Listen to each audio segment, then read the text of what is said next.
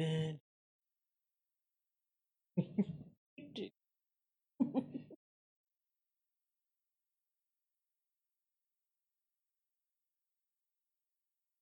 there we go. Okay, we are now live. All right. Honest, Open, and Vulnerable may contain adult language and material that is not suitable for listeners under 18. This is a stream of consciousness podcast that delves into an eclectic mix of topics. Audience discretion is advised.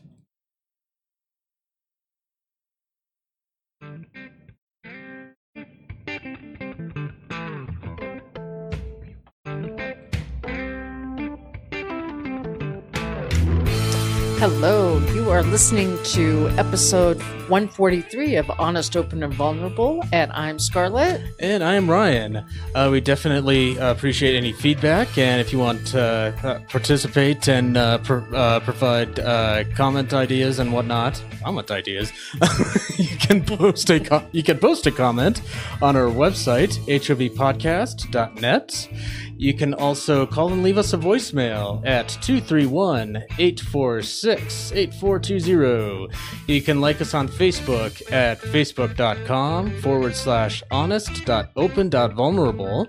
And you can follow me on Instagram at Colonel_Tux. That's KERNEL_TUX.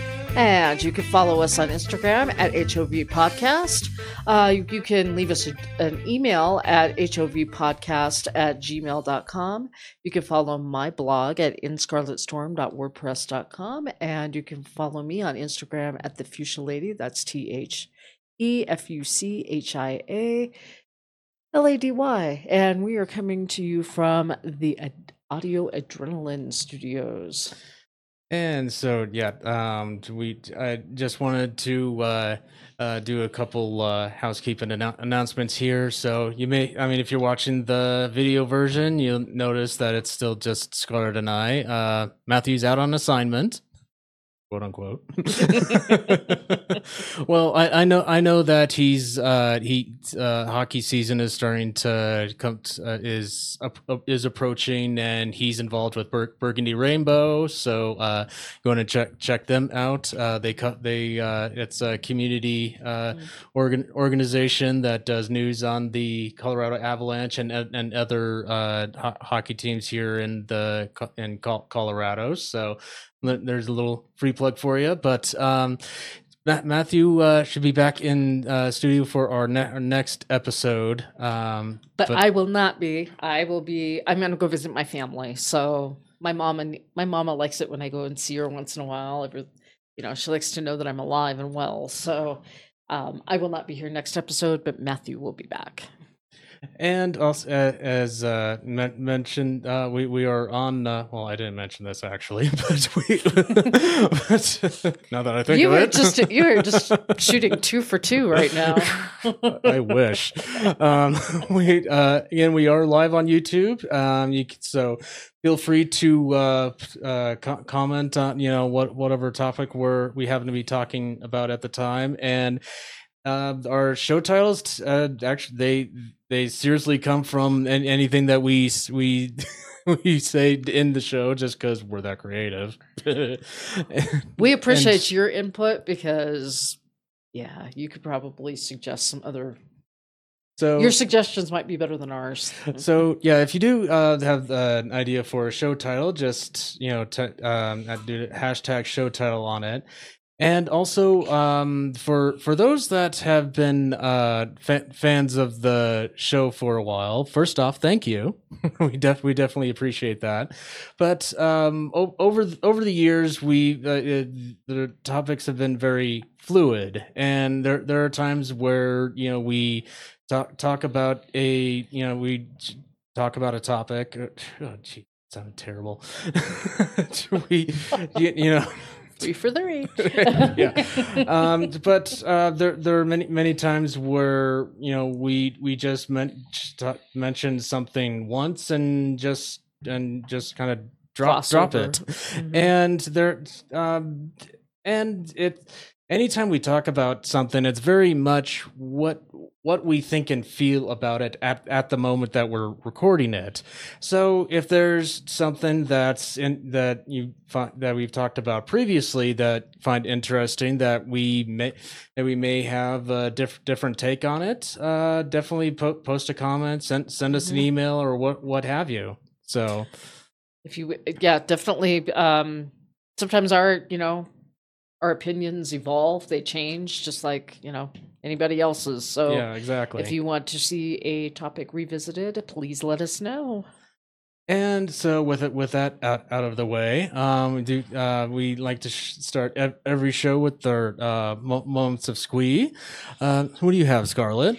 Well, the speaking of evolving and changing, as some of the old time or long-time listeners rather might know, that Ryan and I are polyamorous, and we were very active in the polyamorous community here in Denver for a really long time, and then we just kind of got out of that, I guess.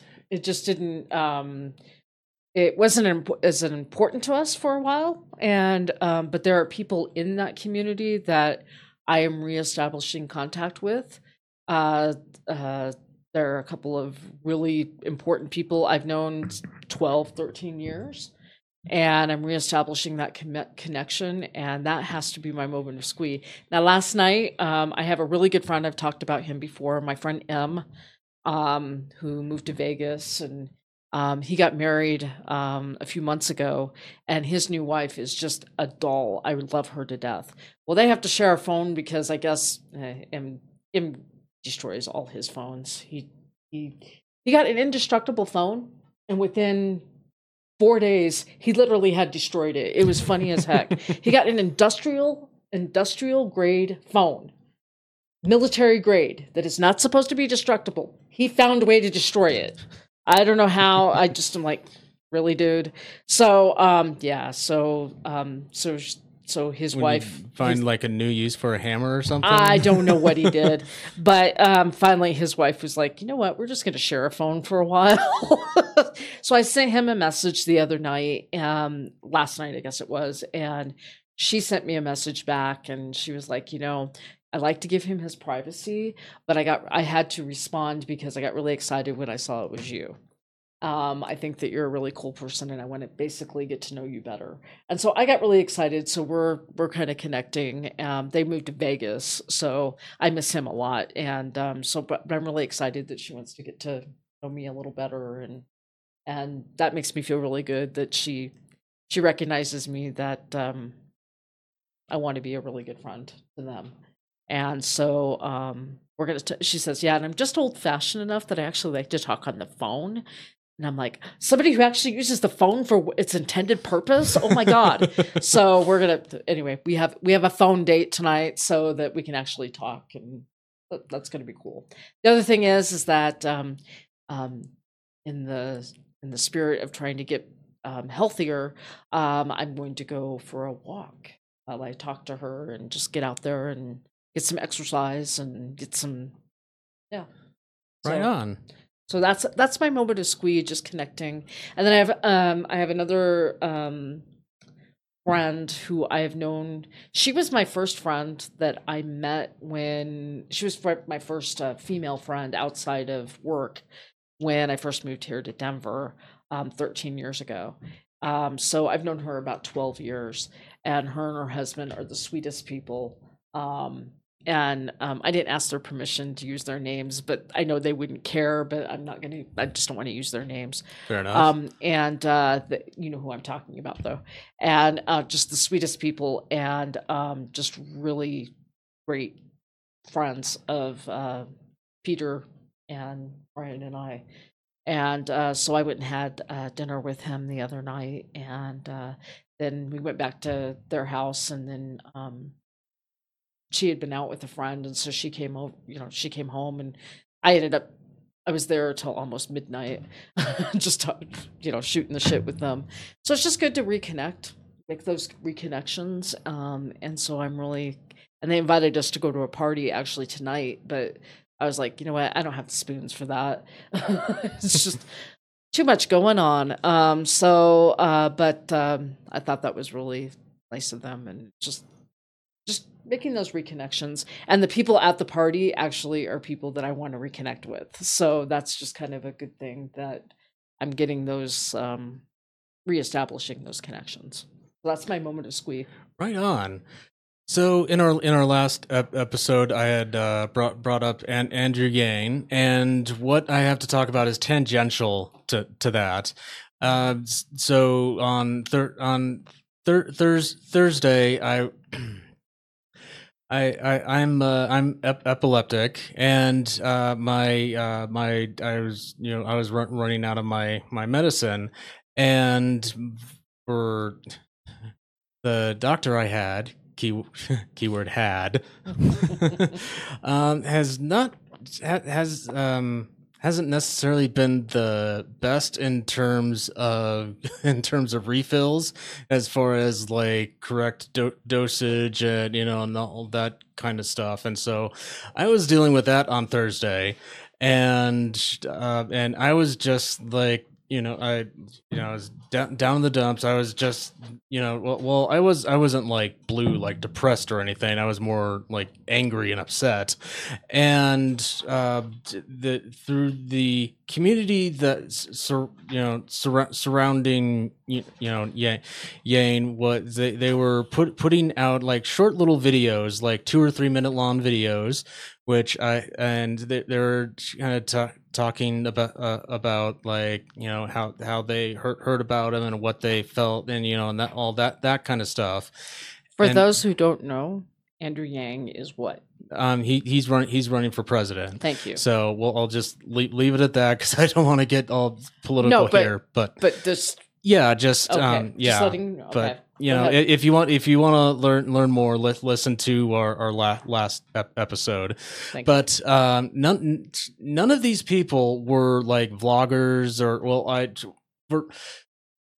the one vast majority of them, they weren't vloggers. They weren't used to talking to camera and sharing their stories, but they were they're really motivated to share this stuff. And it was such a wide range. I mean, as far as like diversity, both diversity as far as age, race, a whole spectrum of diversity. And the fact that they were all really willing to step out of their comfort zone and share themselves, show themselves on camera. One of them was a stay-at-home mom breastfeeding on camera. Granted, you couldn't see anything, right? Because she usually can't, and that's so.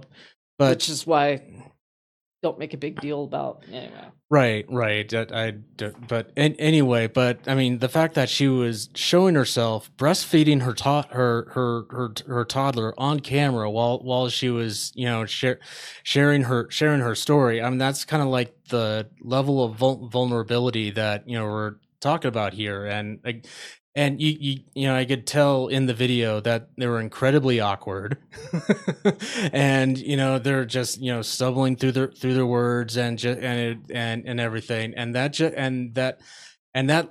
lifted me to the point where, okay, it's calm down enough to where I could address my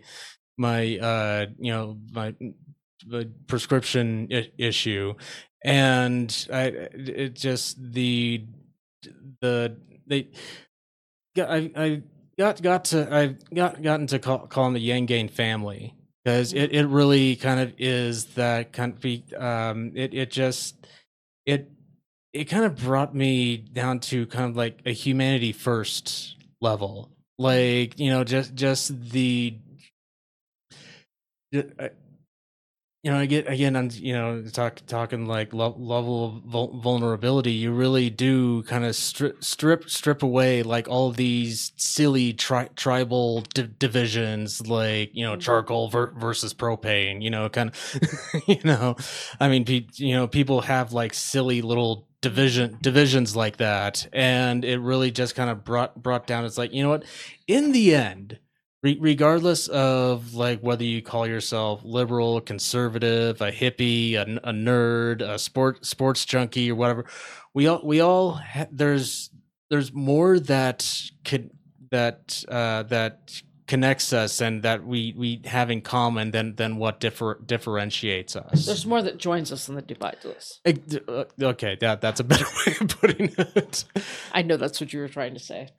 But yeah, I kind of wanted to expand on that. That, you know, we as a society, I think we've really kind of drifted away from that because of, you know, various things that have developed over the years, that people have gotten more and more divisive, and just the fact that we're all human, we're all clutching to this little speck of dust flying around in space at million miles per hour and finding a way to survive has, you know, we kind of forgotten that it's not us, just it's not an us versus them kind of deal. Terry Pratchett wrote a series of books about, it's the Discworld series, and he has a character in there that's Death. It's my favorite character. His behavior is more human than he intends. So, in other words, he'll make a joke without meaning to make a joke. It's not that he's trying to be funny, although he attempts that and he fails miserably. But when he's just being real, and he says, you know what, there's no justice. There's just us in the end. And I think there's a show title. There's no justice. There's just us. And I just think that is a brilliant, brilliant concept for death. You know, death comes to claim the soul, and that's what you're told. And I think that is just an amazing. And the other thing you have to remember is, okay, I identify as a Christian. My beliefs are really more pagan at its core, but when you get right down to it, it's really your relationship with other people, your relationship with whatever you consider the universe, whatever you identify with as your maker, your whatever you identify with. But really, when you get right down to it, it's how you treat other people, mm-hmm. and how you. That's what really. That's what creates your quality of life. When you get right down to it. Yeah, we are social creatures, because for a vast amount of human history, we wouldn't have survived solo. I mean, there were many. I mean, you know, for millennia, you know, we lived in caves, we lived in little straw huts, and it was like fierce egalitarianism, where, you know, we survived because we worked collectively, and we all just decided, hey, you know, and so it's very much born in our DNA that you know, collaborate and work well with each other. I had a minister from a pulpit one time say, you know, religion is a disease. If you look at the word disease, it's dis-ease. Mm-hmm. But relationship, that's where it counts. It's your relationship with God or the universe or whatever you want to call it. And it's your relationship with other people that really defines who you are. Finds the measure of a man when you get right down to it. So, absolutely. And also, kind of in that in that same vein, you had well, before we started recording, you had mentioned topic that you were talking about with M. Oh yeah, right? Oh yeah. Not the same M. Okay. That's what threw me. Sorry. Okay. Sorry. Yes, but yes, we had some friends, the couple that I've known for 12 years. They went to Burning Man, and the conversation that we had was we were talking about the tenants.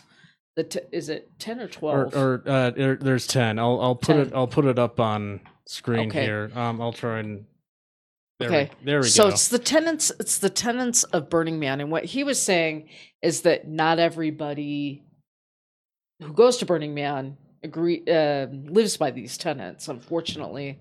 And what they're trying to do is right now about 40,000 people go to Burning Man every year, and the organizers are trying to get 1,000 people to go, or 100,000, excuse me.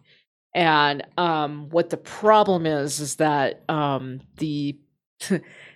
the surrounding cities, the law enforcement, et cetera, are at wit's end because not everybody is living by these tenants. They should be, but they're not.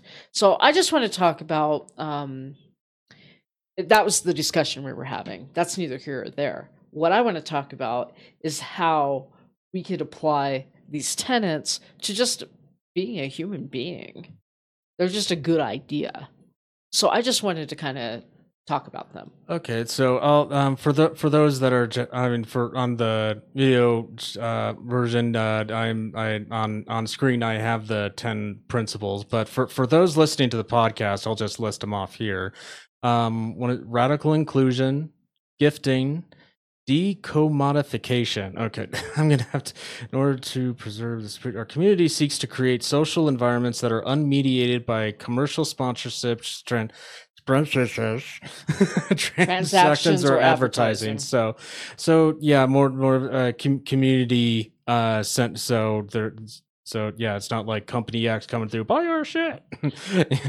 Radical self-reliance, radical self-expression, communal effort, civic responsibility, leaving no trace, which is a big one. That's the problem. Yeah, participation and immediacy.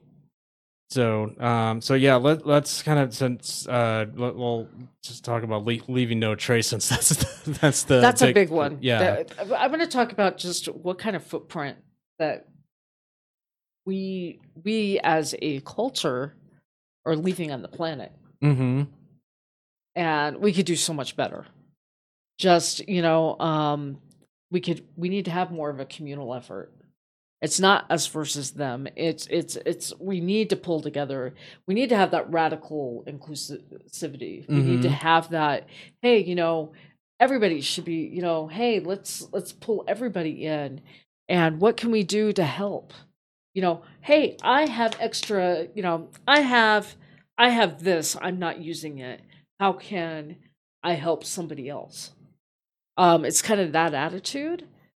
Civic responsibility. Oh my God, that should be self-explanatory, but it's not. Right.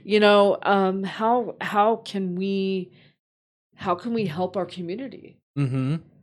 And if everybody just kind of adopted these tenets just in the back of their mind, just how much better would our world be?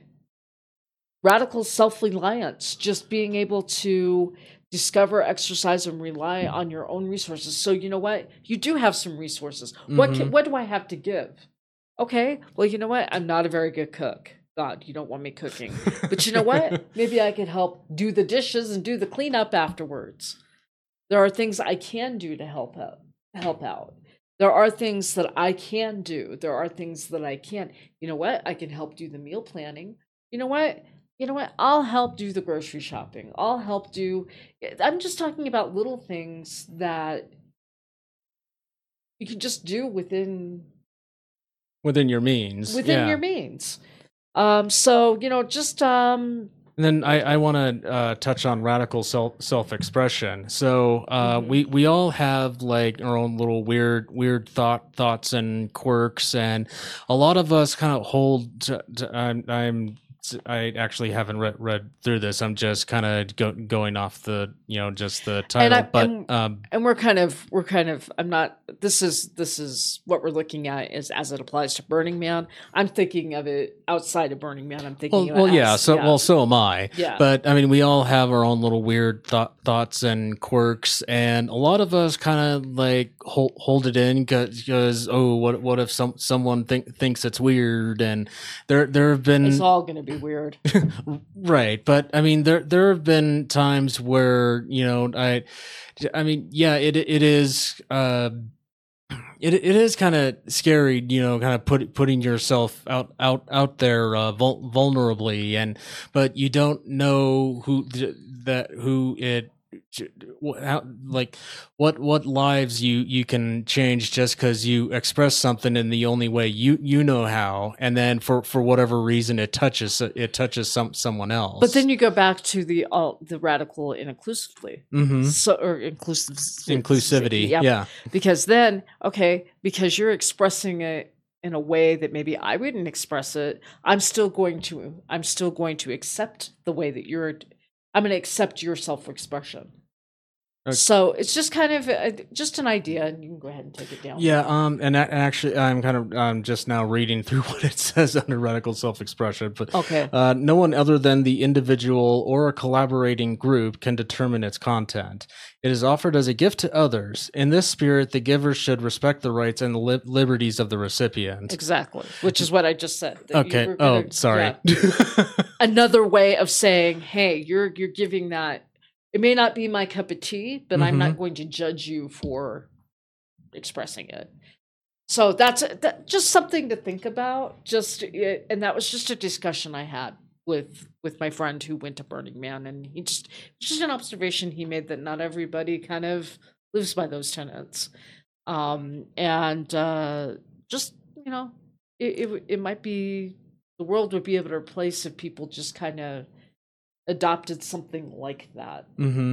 Well, and radical the way it was, it's explained on that site, kind of doubles back on what I was saying before, humanity first.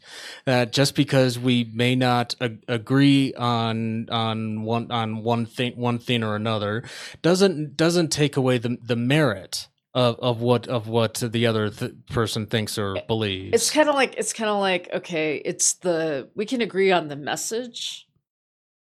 We don't necessarily have to agree on the method or the delivery.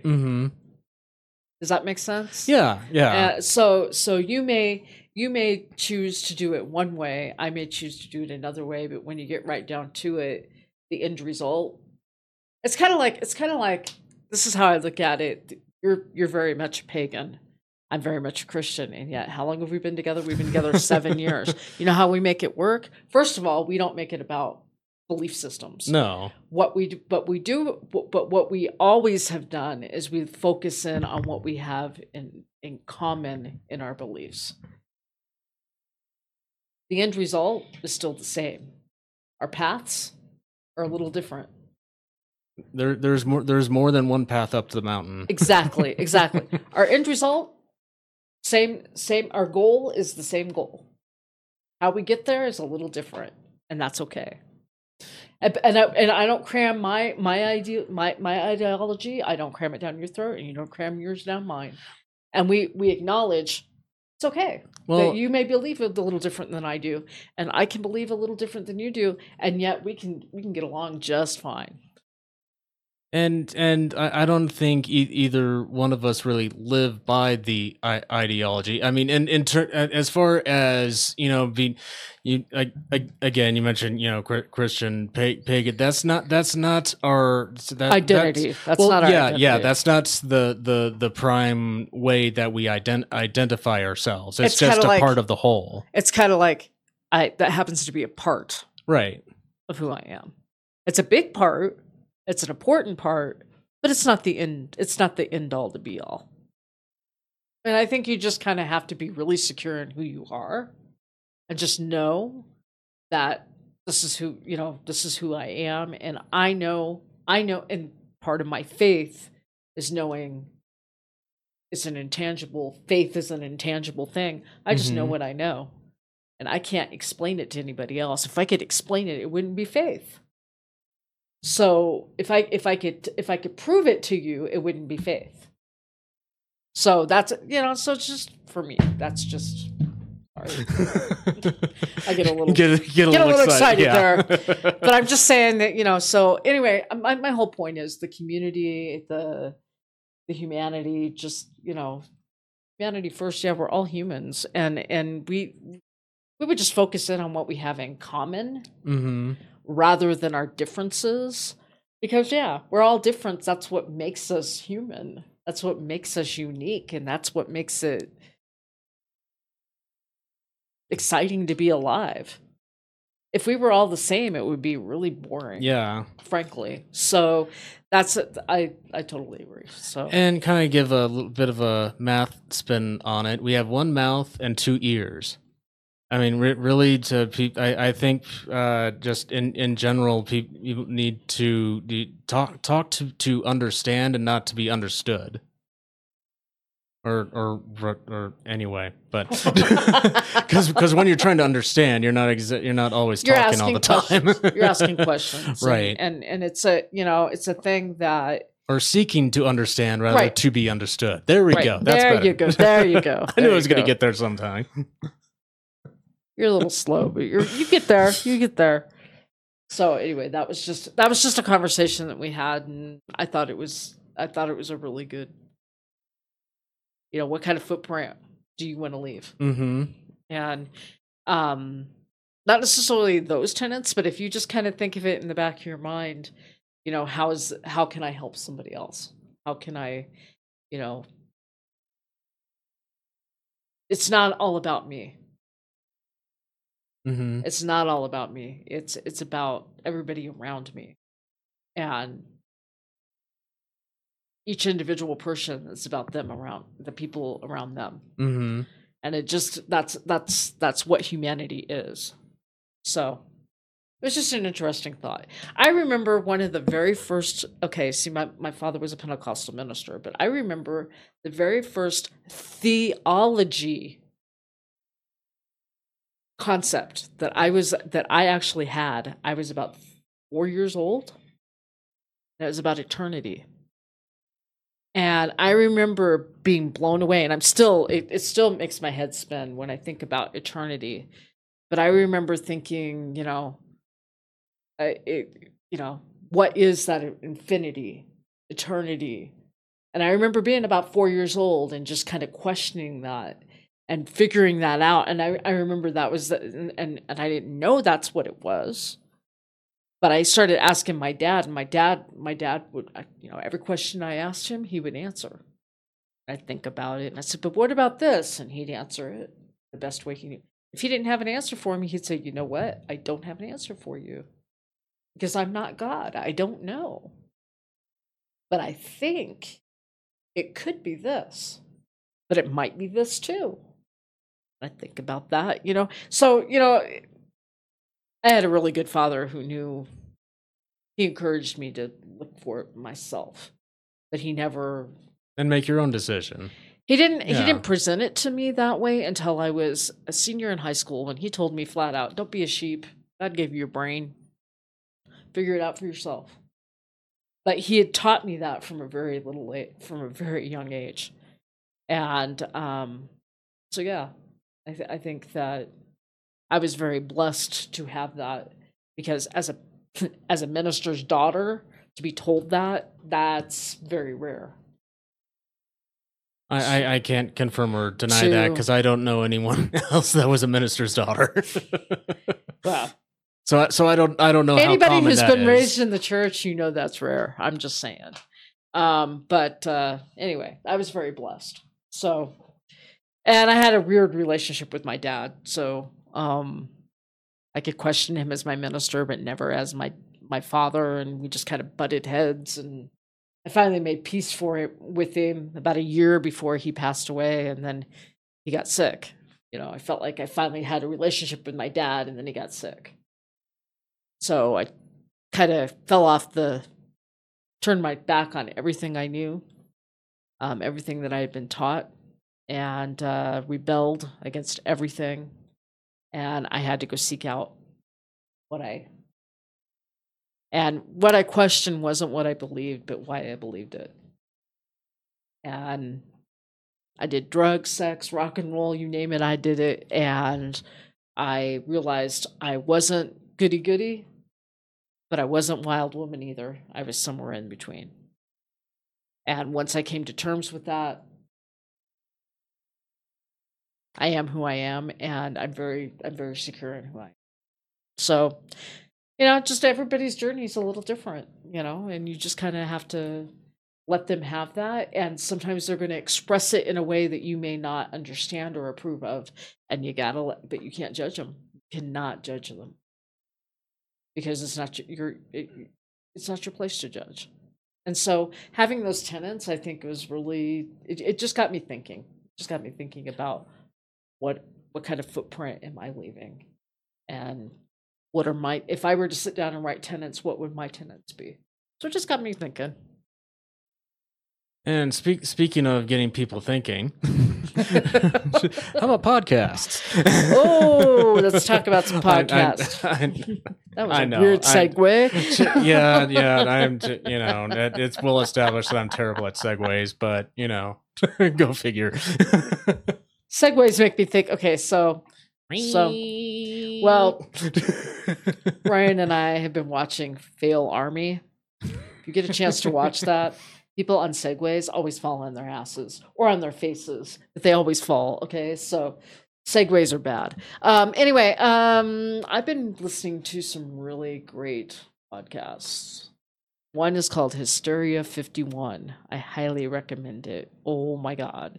It's about conspiracies, but their tagline is "The truth is out there, but you won't find it here."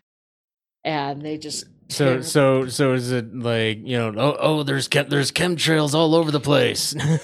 Well, it depends. It depends on what they're attacking. Let's see. What was one of the ones that they? Okay, so they picked apart recently the Boston Strangler. Now, this is not the best episode, but what they did is not if the Boston Strangler existed, but who he was and who got blamed for being the Boston Strangler. I just lost all my audio. There it goes. Okay. It happens once an episode. Who got blamed? He had confessed to a whole bunch of stuff that he didn't do. He was just confessing to everything. It was pretty crazy. But it's two guys and they drink beer while they do this, so they get drunker and drunker and drunker, so they get stupider and stupider. But they're very entertaining. They have a character on there called Conspiracy Bot. Okay. So I highly recommend that you just go check them out. I just lost my audio again. I don't know what's going on with my headset. Give me a second.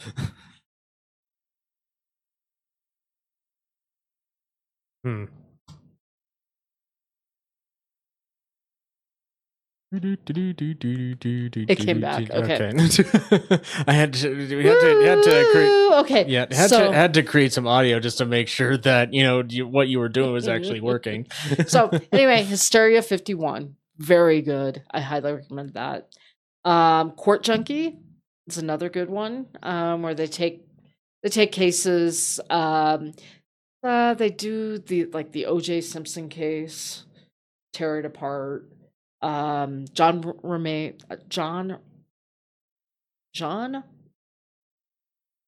Benet Ramsey. That case, they tear that apart. It's very entertaining, but it's very gritty.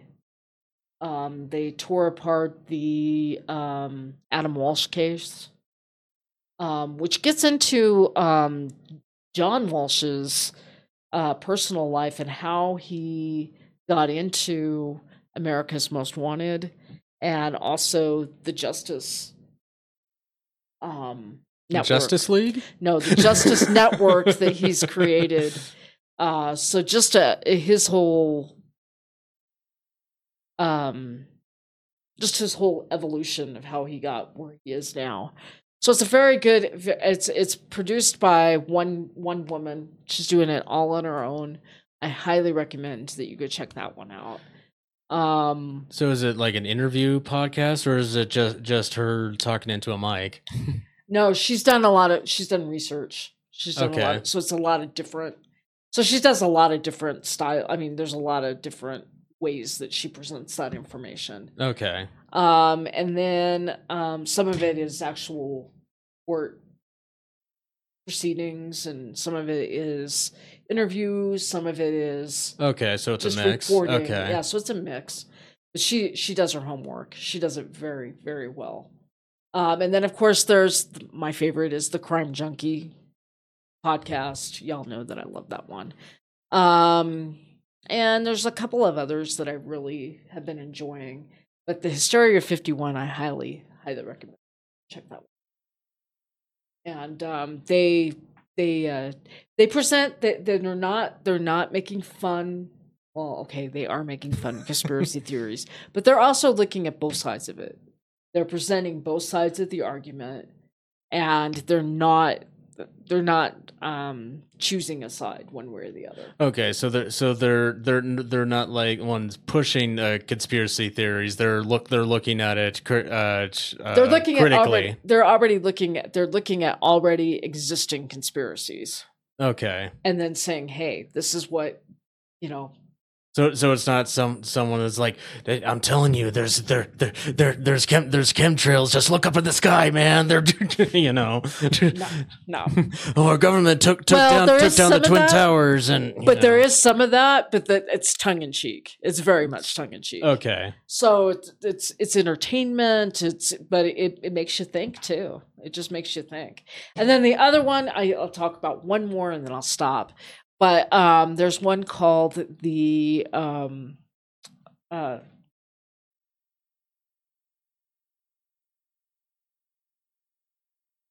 Unsolved Mystery Podcast. What they've done is on Amazon Prime, they are playing the Unsolved Mysteries with Robert Stack from the very beginning, which is back in the 80s. And what these two ladies are doing is they are going back and doing corresponding, and they are basically commentating on stories that are being interviewed. I believe there are 3 ladies that are doing that, and it's very entertaining. And it makes you, they research it further, and then the show is able to. And it makes you just kind of, it's very entertaining. So I highly recommend you check all those podcasts out. So. And I know that Conan has one. Yes, Conan O'Brien. Because I know you're a big fan. Conan O'Brien, I love him. He does one called Conan O'Brien Needs a Friend. And what that one is basically, for the last 20 years, he's had his own show, and so he is interviewing people that he has had on his show, and he is finding out, is there a possibility we can be friends? And some of these people he is friends with. Stephen Colbert is one that he has a professional and a personal relationship with, as well as Kristen Bell and Dax Shepard. And a couple others. So it's a really good interview.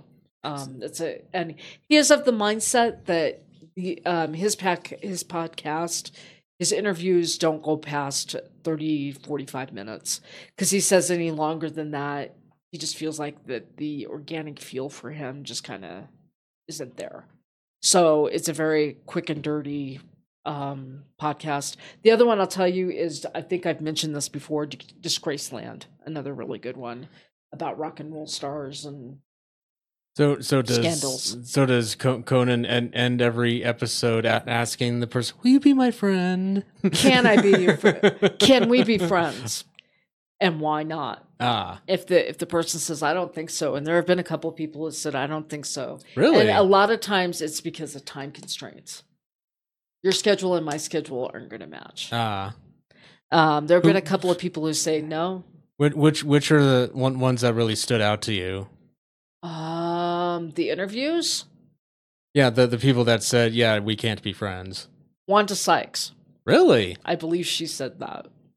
Don't hold me to that. That's been a while. Okay. But I believe she was the one. I think she said that. She says, no, I don't think so. And a lot of that had to do with the scheduling. Yeah. And Kristen Bell and Dax Shepard, they are friends, but they don't get to see each other very often just because of their schedules. Yeah, that happens. And Stephen Colbert, they're on each other's shows constantly, but they have a hard time. It's like hit and miss with them, but they try to make that effort. So those are probably the ones that stick out to me. But definitely worth a listen. Yeah, I definitely I've always liked Conan. I'm not I don't want to say I'm not a fan, but I mean I don't really follow him. Like I watch his stuff every once in a while, and I always enjoy it. And I always like that he's not polished. No, and he is very real about, you know what, I'm as surprised as you that I'm here. That he took over for Jay Leno. Yeah. And he's like, I'm as surprised as you that this has worked, and it's worked as long as it has. Oh, and he did an interview with Jay Leno, by the way. Can they be friends? That wasn't, yes, they are friends. And Jay Leno gave him a lot of good tips, and they talked about him taking over and how, and really, that was probably a really poignant interview. The other one that was really, really poignant was the interview with Lisa Kudrow. Conan told Lisa Kudrow he would not be on The Tonight Show. He would not be doing the Conan O'Brien show if it hadn't been for Lisa. Because Lisa Kudrow was the one who encouraged him to go for it. Interesting. She was the one who said, you have to do this. You have to do this. He was just gonna bail out because he didn't think he could do it. She said, no, you're going to do this. And she was the only one of his friends who stood by him 100% and pushed him. And he went out of his way to tell her that. And they really are good friends, along with her husband and his wife. And so that's probably that episode, and the one Kristen Bell, Dax Shepard, the one with Stephen Colbert, and the one with Lisa Kudrow are probably the best 3 episodes. So I really push that one. And then the Disgraceland, I really push that. I really kudos to that one. I think that's really when you know that someone's actually a friend, because we don't always, I mean, we don't always see what, like, when we're gonna be good. I mean, the whole imposter syndrome deal, that there are times where it's like, I really don't deserve to be here. I'm just and he was gonna give up. He was right there. He was gonna give up, and she said, no, you have to do this. You have to. And because you have to know. Because if you give up now, you're gonna live in the land of what if, and that's a sucky place to live. And it's our friends often see things, see things in us that we don't necessarily see, and a lot of us, myself included, often need someone else to kind of like pull them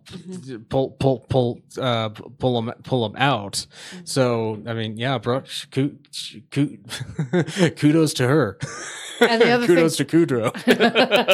Hey, there we go. There's a show title for you. And the one thing I have to say about that particular interview with Conan was he was so vulnerable in that moment, where he was very straight up with her and just really bared his vulnerability.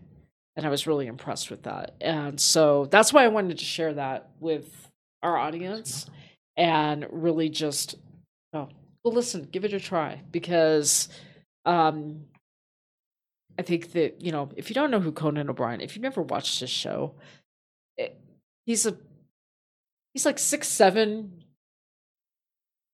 he's skinny, Mm-hmm. he's a ginger, he's awkward, he's got all limbs everywhere, and he's just a big goofy guy. Mm-hmm. And but he plays off of that. He's self-deprecating. He always is just like, you know what? I'm a geek. I am a goof. And yet that's what we love. That's what people love about him. He reminds me of I forget who the guy was. It was another late night talk show host. Who stopped doing it like 2 or 3 years ago or so. He played the boss on a Drew Carey show. He had give me a second. I just had his name in my head. He's a British guy, or I think he's Scottish or British. He's Scottish. He's Scottish. But y'all knew who I'm talking about, and I can't think of his name, and we'll think of it as soon as we get off air. Post it in the comments. But part of his late night show was like a vaudevillian horse, and he had like a talking robot. And after New Who came out, he often had a TARDIS on his desk, and he. I kind of saw him and Conan kind of the cut of the same thread, because he would often, when he had a guest on, he would often like look at it was like, oh, screw it, I'm just gonna have a conversation with this guy, and would just throw the cards away and just have an honest to goodness conversation. That's what I love about Stephen Colbert, because Colbert will do the same thing. Now Colbert will keep it okay. I want to ask you about this specific thing.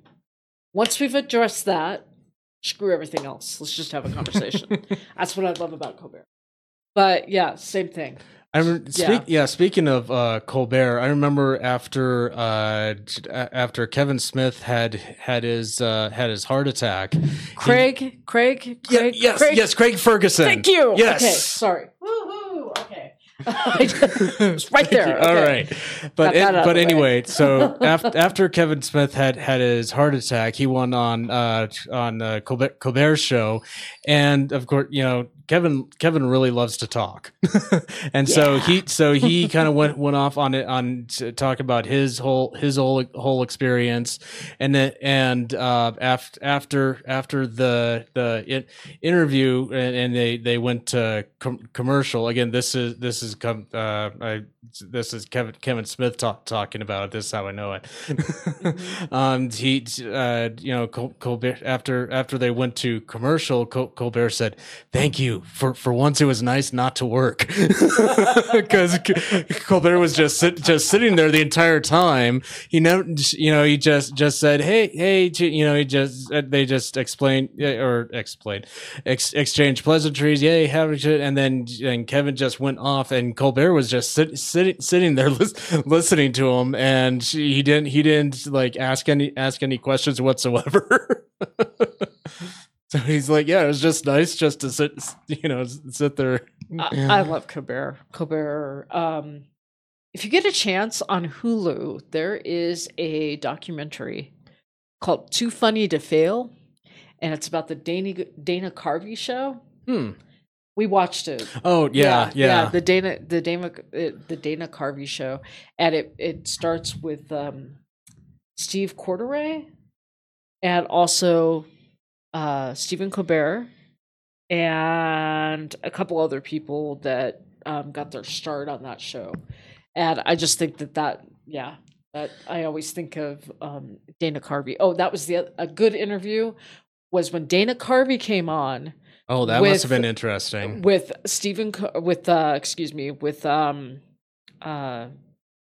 Conan. Oh my God, that was a tribute. That's another really good interview. That was funny as hell. So if you get a chance, check that one out too. That was really good. They start talking about John Lennon and Paul McCartney, if they met in heaven, and Paul McCartney had to explain to John Lennon how things are here on Earth now, except Paul McCartney would get really excited, and he would he was really quite terrible at explaining things. And so they were going back and forth. So Conan would do one voice and Dana Carvey would do the other voice. It was so funny. And so then they did a whole episode of that. I haven't listened to that particular episode, but apparently they did a whole episode where Dana Carvey came back just as Paul McCartney, and Conan was John Lennon, and they were having this whole conversation, which I have not heard that particular episode yet, but I want to listen to that because I'm sure that's trippy as hell. So they do some really fun things too. And since we're kind of on, kind of a late night talk show stint here, there are two shows that I wish they had longer runs, and they weren't necessarily. They were parodies thereof. One was a Larry Sanders Show, and one was a like Jiminy Glick or whatever. Both of them. I think they didn't last very long, but I found them to be incredibly funny. With Martin Short. Yes. Yes. Yeah. Yes. Martin Short's little Martin deal. Short is one of my favorite actors. I have to admit, he just is brilliant. I saw him in an interview. I think it was Dana Carvey not too long ago. And who else? Oh, it was Steve Martin. Because they were talking about when they were making the Three Amigos. Ah, okay. So when they first met, and what they did, that was pretty early in their careers. Yeah, and I believe that it was an interview actually with Steve Martin. Mm-hmm. And then it was Martin Short. And then the other one that I've always really enjoyed, you'll have to give me his name because it just escaped me. He was in Spaceballs. Okay. And he was also in Ghostbusters. What is his name? God. Yes. He played Darth Helmet. Yes. I know who you're talking about. Yes. And he was like that awkward office guy. Yes. That was Yes. And the reason why I point that one out is because I used to Honey, I Shrunk the Kids as well. Yes. I used to watch Second City. Mm-hmm. And being exposed to all of that. God, his name just escaped me. I apologize. Oh, here's an interesting aside that originally, John Candy was set to play in Ghostbusters, but he wanted to play it as a German man that had a lot of dogs, which I don't think that would have played well. Oh no! Yeah, that was Ghostbusters. Never mind. Okay, but the last movie that John Candy made was Wagons East, which is not a very good movie, by the way. But he passed away while they were making it, so they had to go back and like piece together the last part of it, and it didn't get very good reviews. I thought it was actually a good movie. It actually had some really good sight gags and some other really good. I thought it was just a really good movie. Harold Ramis. Yes. No. Harold Ramis. No. Rick Moranis. Sorry. Rick Moranis. Sorry. I was looking at the wrong line. My bad. Moranis. Yes, Rick Moranis. Although Harold Ramis is funny too, but anyway. In his own right, but it's not the one I was thinking of. Right. Yeah, and just that combination just worked because they were really good together. So just and then you also have anyway, can't remember what I was going to say. Brain fart, getting old. So just the Wagons East. I was talking about Wagons East. Just it had some really good things, but I cannot think of one movie that John Candy was ever in that I didn't enjoy. I'll tell you, my favorite John Candy movie is one that probably no one. It's one of his little known movies, and that's Only the Lonely. And I'll tell you why I liked it was because of Maureen O'Hara. who started his mother as his mother. So good. Was that one of his earlier flicks? I don't know where it fell in his, but it was Ali Sheedy. I was just on IMDb. Why don't I just go back there? It was Ali Sheedy. Ali Sheedy as his girlfriend. And it was Ali Sheedy and Maureen O'Hara as his mother. And his mother would get into his head.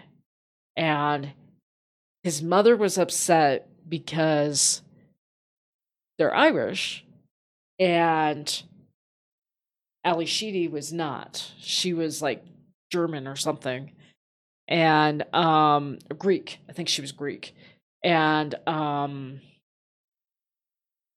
okay. Only the Lonely was 91. So he'd been acting for like 20 years at that point. Yeah, it was one of his towards the end of his career. Yeah, it was towards it was one of Ali Sheedy's earlier ones, because she, well, probably not even that.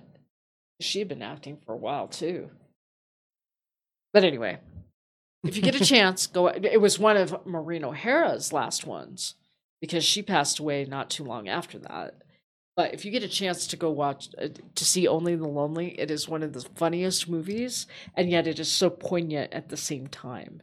It's basically about this man who's struggling with his relationship with his mother, and he has to choose between his mother and his girlfriend, and just how he comes to terms with that, and how his mother just controls every aspect of his life by getting into his head, and how he's basically whipped by his mother, and how he basically, not only that, he just has no backbone whatsoever, and he gets a backbone. And at the end, he finally tells her, you know what? This is who I'm going to be with. If you don't like it, you can fuck off and die. And basically, in the end, she says, well, why didn't you just say so? And then she accepts her, and then they go on. But it's just a really good, but it's a really funny movie. So if you get a chance to watch it, but it's also one of the most poignant things, because it's got a lot of drama in it, but it's really funny too. So the other one that that is classic is Delirious. Mm-hmm. Actually, that one. He did that right. He did Delirious right after Only the Lonely. Yeah, Delirious is a great movie. I love John Candy. Oh, I know. The world lost something when he died. Absolutely. I mean, I've always he always finds a way to. I mean, first off, I mean, he's incredibly funny because again, he came out of that Second City whole group, but at least in all of the movies I've seen him in, all of his characters have depth. Well, look at Cool Runnings. Mm-hmm. Was more of a dramatic role for him, right? Because that whole story was more dramatic, but right. It had some really funny moments in it. But it just showed that particular role. Just I was in awe of how good of an actor he was. And then when he did Wagons East, I was like, oh God, why did you do this horrible movie? And yet. It wasn't that it was a bad movie. It was just one of those stupid humor, and I wanted to see more of a meatier, dramatic role from him. I think that it's kind of like Robin Williams in his older age. Yeah. In his older age, I think he did better in drama. Oh yeah, than he ever did in comedy. Although his comedy was hilarious. So he just got better the older he got. It's kind of like a fine wine. But, you know, that's how you know you got some chops. I'll tell you somebody else who can do either or, and that's Will Smith. Yeah, he's really developed. Yeah. Yeah, you just see somebody, and so so when I saw Wagons East, I think I really just wanted to see, and maybe that's because Richard Lewis has never really impressed me, I guess. And so he's in Wagons East. And so maybe that's what tripped me up in the back of my mind.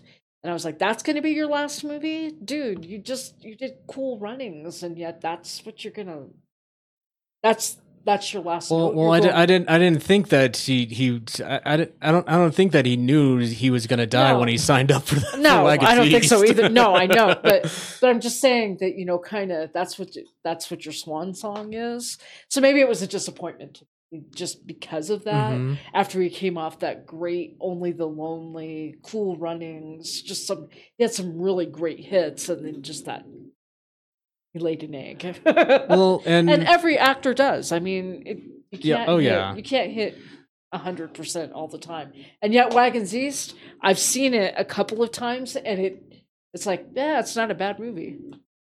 So I don't know why my first reaction was could have been better. And maybe that's because he died in the middle and they had to kind of film around. Yeah, and maybe that's it kinda wasn't tough. and maybe it wasn't so when they released it, it wasn't what it was intended to be. And I think maybe that was it. You didn't have the John Candy flavor all the way through the whole thing.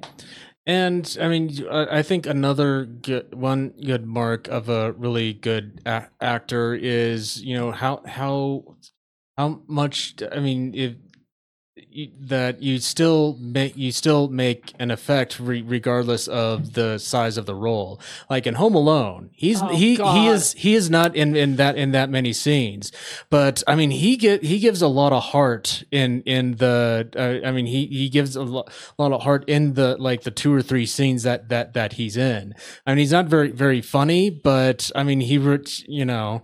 You remember him. Oh yeah. Then Trains, Planes, and Automobiles, which just cracks me up. Oh yeah. But you have that poignant part too, because you have Steve Martin who can pull either or. Oh yeah. But he pulls the drama part, in that, you know, that. Well, John Candy's still really funny. But in that you movie, also have well, yeah, that's what I'm saying. He does the funny part. Yeah, you do both. Yeah, and you balance it out. But part of that is a really good script, really good writing. Really good choice and directing too, and you get all of that good formula. You're gonna always have something that's amazing.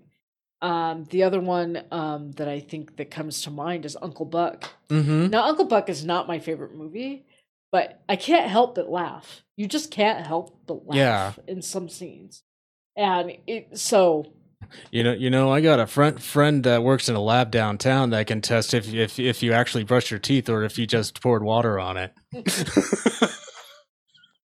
And then the scenes he had it trying to clean the kitchen and all that. Yeah. So it's just, you know, some really good stuff, and so the world just lost something. And then you look at, you know,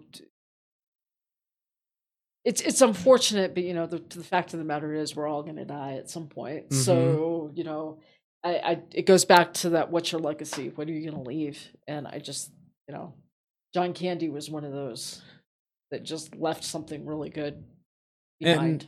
And I was watching an interview. It was like it was on Stripes, and it was like a special it was a special edition. I have a special edition of Stripes where they like added like scenes back in that they had cut. Like there was one where Bill Murray and Harold Ramis go. Harold Ramis's character takes like a set of like microdots, and so he starts tripping. They fly somewhere. They're stuck in you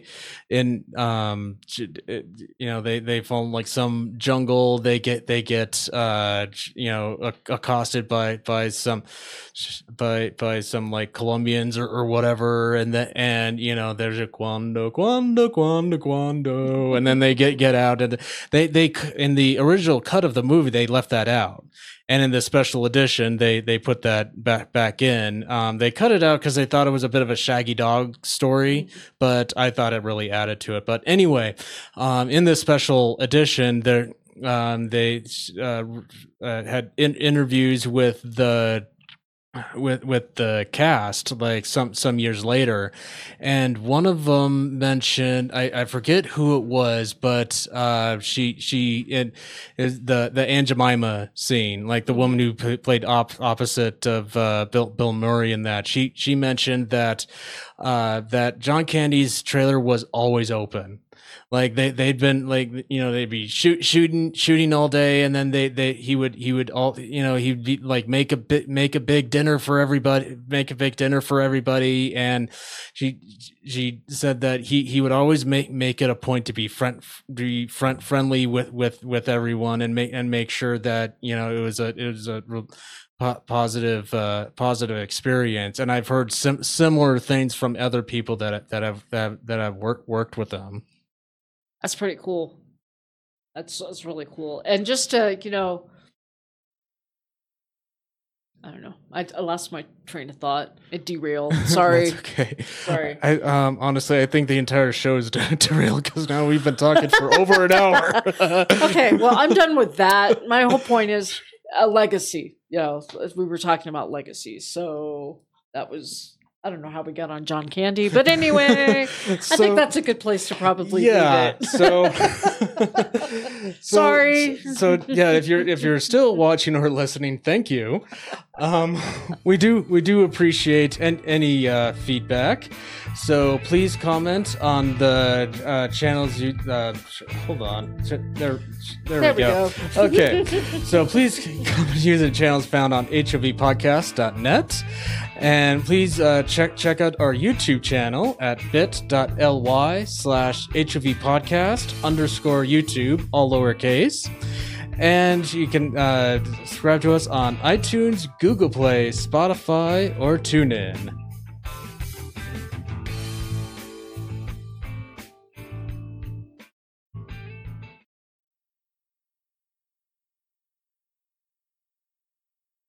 Okay, so wow, we went a lot of different places there. So we gotta figure out a title for this thing somewhere. So I have Humanity First, no justice, there's just us, Kudos to Kudrow, and Bearing Vulnerability. So I like the first one, Humanity First. I like Kudos to Humanity First. Let's do Humanity First. Okay, first. All right. That sounds good. That sounds good to me.